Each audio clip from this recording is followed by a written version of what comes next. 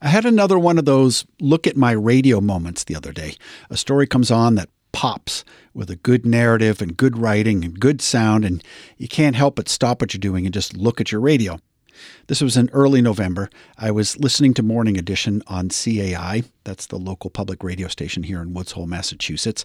And there were reports about the war in Ukraine, the election in Israel, the election in Brazil, the attack on Nancy Pelosi. There was even a story about saving box turtles, which was really good, by the way. As disparate as these pieces are in terms of subject matter, they all had one thing in common: a single narrator, one reporter telling the story. Then this story came on. The other day, NPR's Planet Money podcast team got a cassette in the mail. A cassette? You know what that is, right? Anyway, it had a word on it that they're very interested in, and the word was inflation. This cassette tape got reporters Sarah Gonzalez and Erica Barris tangled up in the music industry. We wanted to see what this cassette was about. So we put it in a cassette player, and... You know...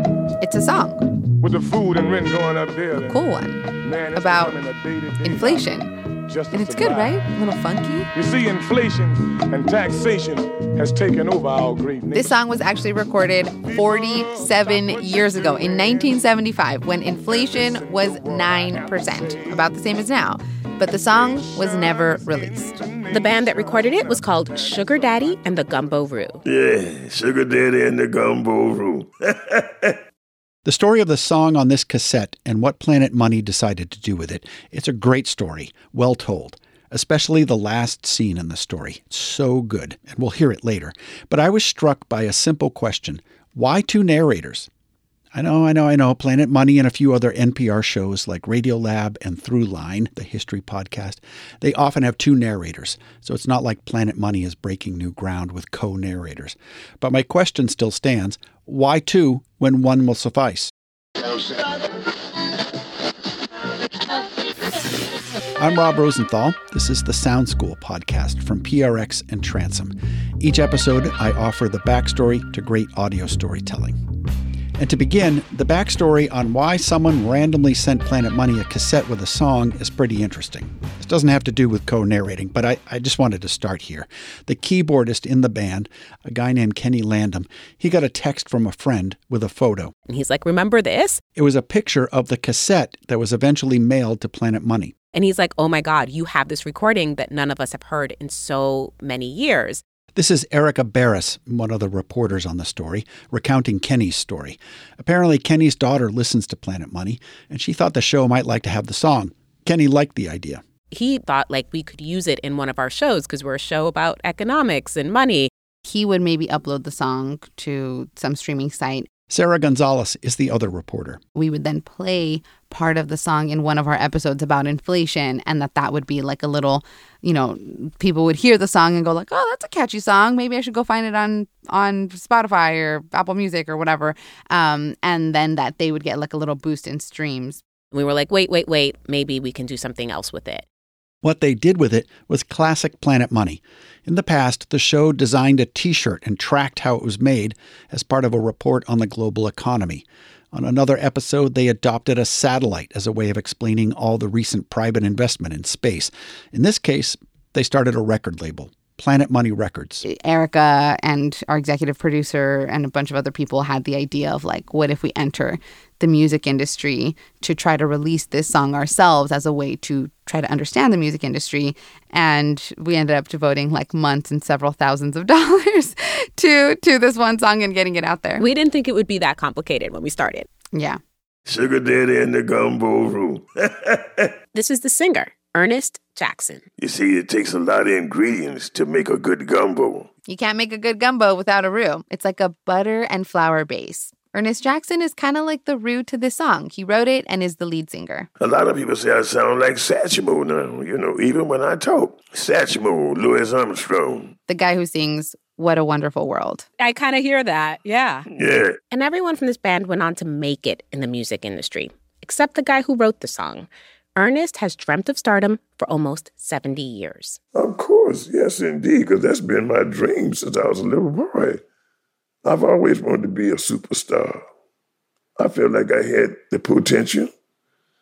And I haven't giving up my dream. Listen, there are millions of artists and songs like this that no one ever discovers.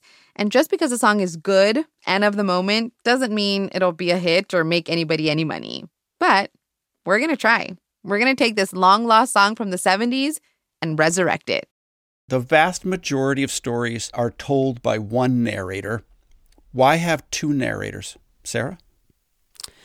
We feel like it just kind of opens up a level of playfulness and more sort of natural storytelling if you have someone else that you're kind of talking to when you're writing a show or reading a script, and ad-libbing and things like that. We also like sort of play different roles in the pieces, you know, like sometimes we're going into like super very complicated, heavy things or things that just, you know, if you're saying, oh, there's two sides to this, it's really helpful to have someone play up one side and play down the other side, you know, and like sort of question you on things and have it happen within the host, not necessarily just like bringing in another expert that says, actually, it's not that way. And then it just like sounds fun to hear like people having a conversation. It feels like you're kind of like eavesdropping. At least that's how I felt when I was just a listener. I was like, oh, I'm listening to two people have a really interesting conversation at a bar or something. And I'm getting all this out of it and they don't realize I'm listening. And that's like a really fun experience. He started singing when he was 5 years old. By 14, he's performing in nightclubs. That's how it was down deep south here in Louisiana. We could do our thing in the nightclub at 14. This is when Ernest recorded his first song with a friend. Let's see, give me your love and all your time. Don't ever leave me, 'cause I'd lose my mind. Erica and Sarah told this story about starting a record label over 2 nearly half-hour-long episodes of Planet Money. They also produced shorter versions for Morning Edition and All Things Considered, the NPR news shows. So 4 stories in all, a lot of writing, and even though Sarah's in Los Angeles and Erica is in New York, they wrote together via video chat. And we split it up. And for our very first drafts, Sarah wrote the first one and I wrote the first version of the second one.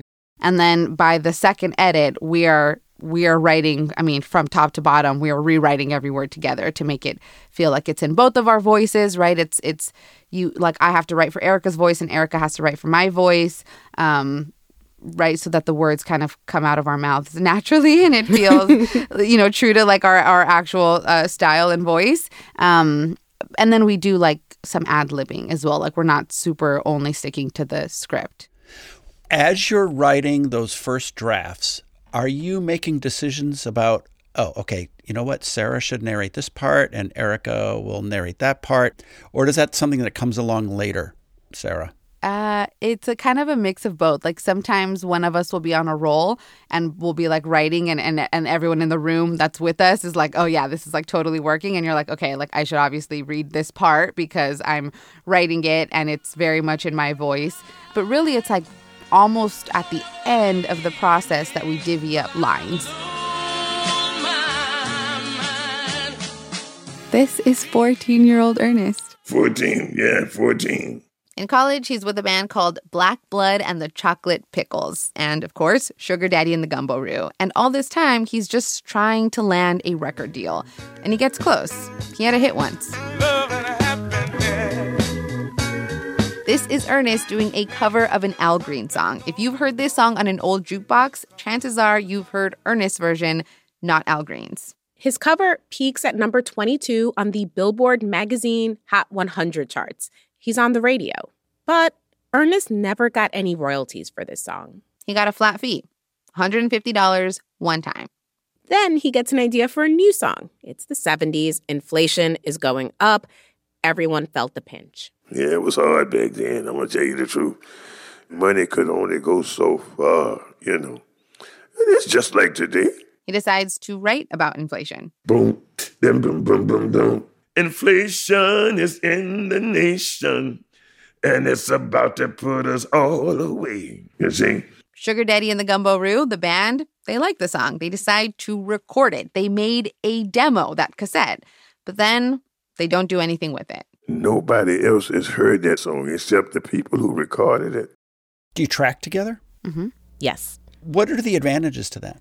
I think it feels just more natural, right? Like we track together and a producer will play the tape for us. So we're reacting to the tape that we just heard, so that if, Ernest is saying something and he's kind of like laughing at the end of the thing that he said, we don't want to come in and be like super flat, right? We kind of want to like match it. And if I can listen to Erica when Erica's reading, she's sort of like teeing me up and she's like kind of pumping me up, and it just like we're matching each other's energy. We're feeling like we're like talking to each other.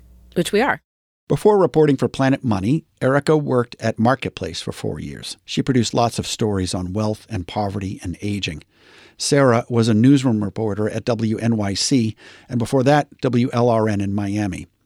The vast majority of the time, they both reported and told stories alone, no co-narrating. So I wondered what it took to adopt a new approach. In the like very, very beginning, I remember doing like all of the reporting, all of the research, all of the writing. And then someone was like, here, someone's going to read half your script. And I was like, oh, okay. And then sometimes I'd be like, oh, I love that line. Like I wrote that line with like, I put so much thought into that line and like someone else is going to read it. And it's like maybe a little bit sad or something because you're so attached to, your story sometimes. But once you like see that value, you're like, let someone co-host my show because then I'm going to co-host their show later, I don't know, Erica, what do you think? Do you think, was it like for you, did you have to like change the way you thought about an episode? No, the things that I had to like adapt to were like very different things, just coming from like a daily show where the longest piece I ever did was 3 minutes, So I think that was more like the adapting I had to do. I think I was mostly like, oh, this is wonderful, because I was so used to like reporting and producing and doing, being like a one-man band for everything, like doing the entire assembly line, to be like, there's all this like other help, like other people will help me write and produce and, think through things in a different way. So that was like, it was like a big change, but it was like a welcome big change. Yeah, we used to call like our co-host or co-reporter or whatever, like your imagination buddy. And you just sort of like have someone, sort of like towards the beginning, the early stages of reporting out a new story. And you're just kind of like, oh, like I'm thinking that the top of the show will be this. And then I think I'm going to go here. And you sort of like lay out how you think the show will be. And it's nice to have a second brain, because we do a lot of like, what if we did it like this? And what if we did it like that? Like we sort of like shoot for the stars and then we'll like tone it down a little bit. A little bit, but not too much.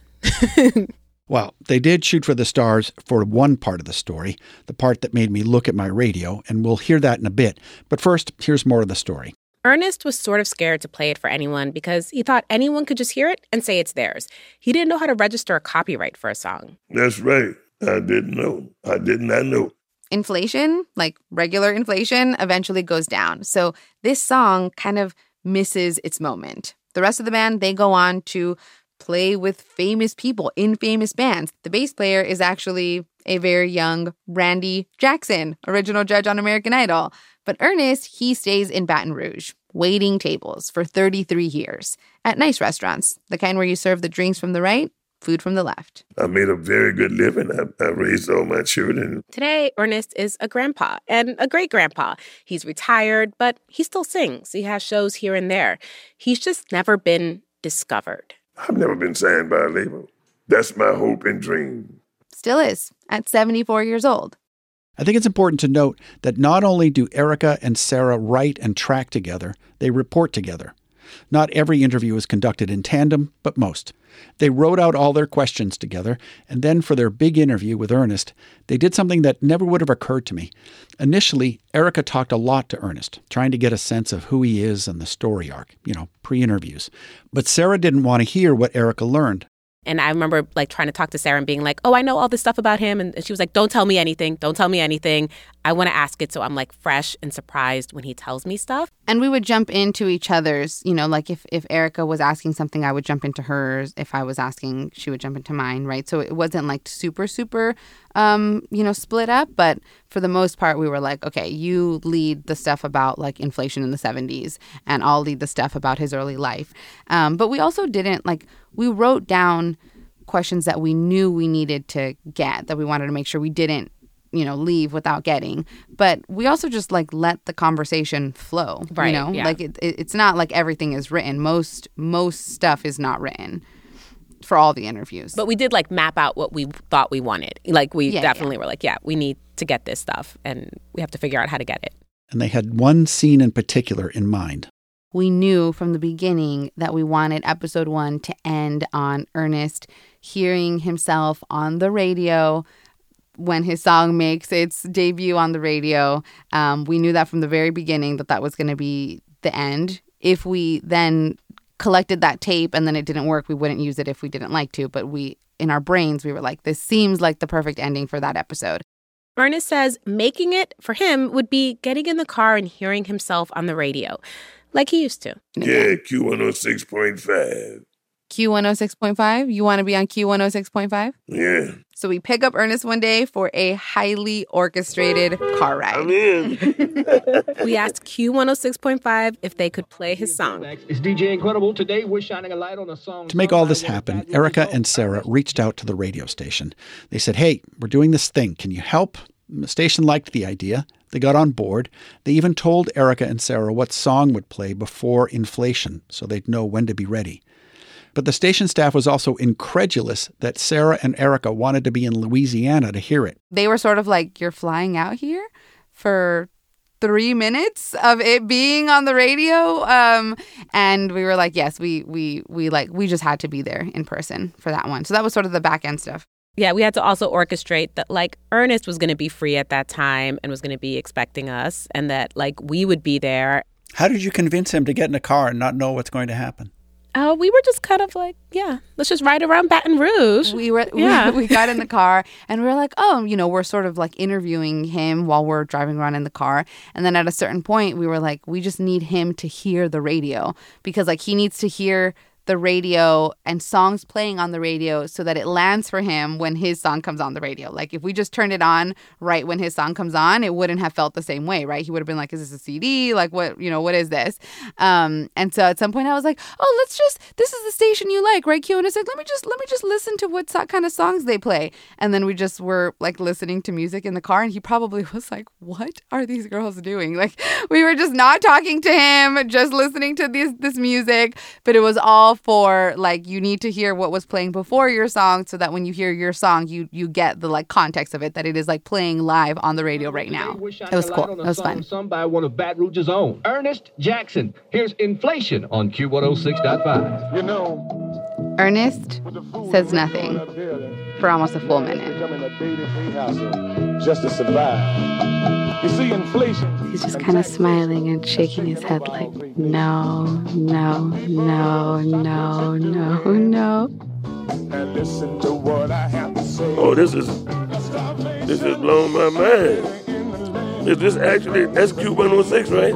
Yeah. How did they get that? How do you think they got it? We sent it to them. Oh, man, that's out of sight. I mean, I can't believe this.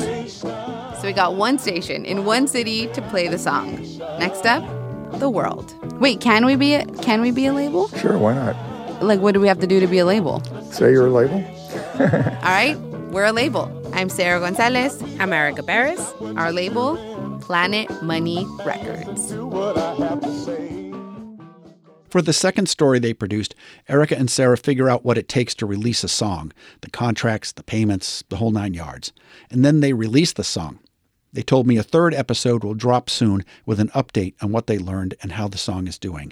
But as I write this, Inflation by Ernest Jackson, along with Sugar Daddy and the Gumbo Roo, has nearly 500,000 plays on Spotify.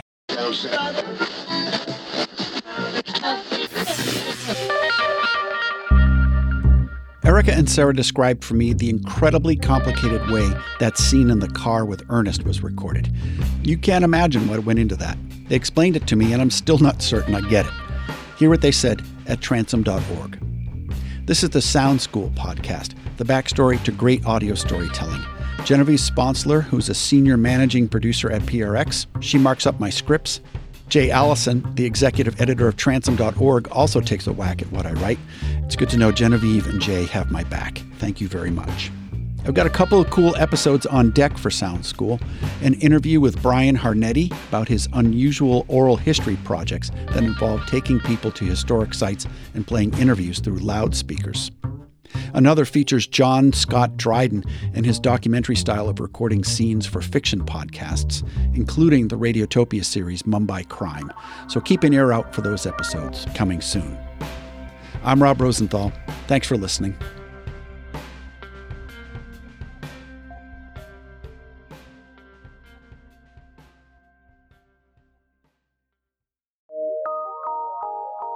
From PRX and Transom.org.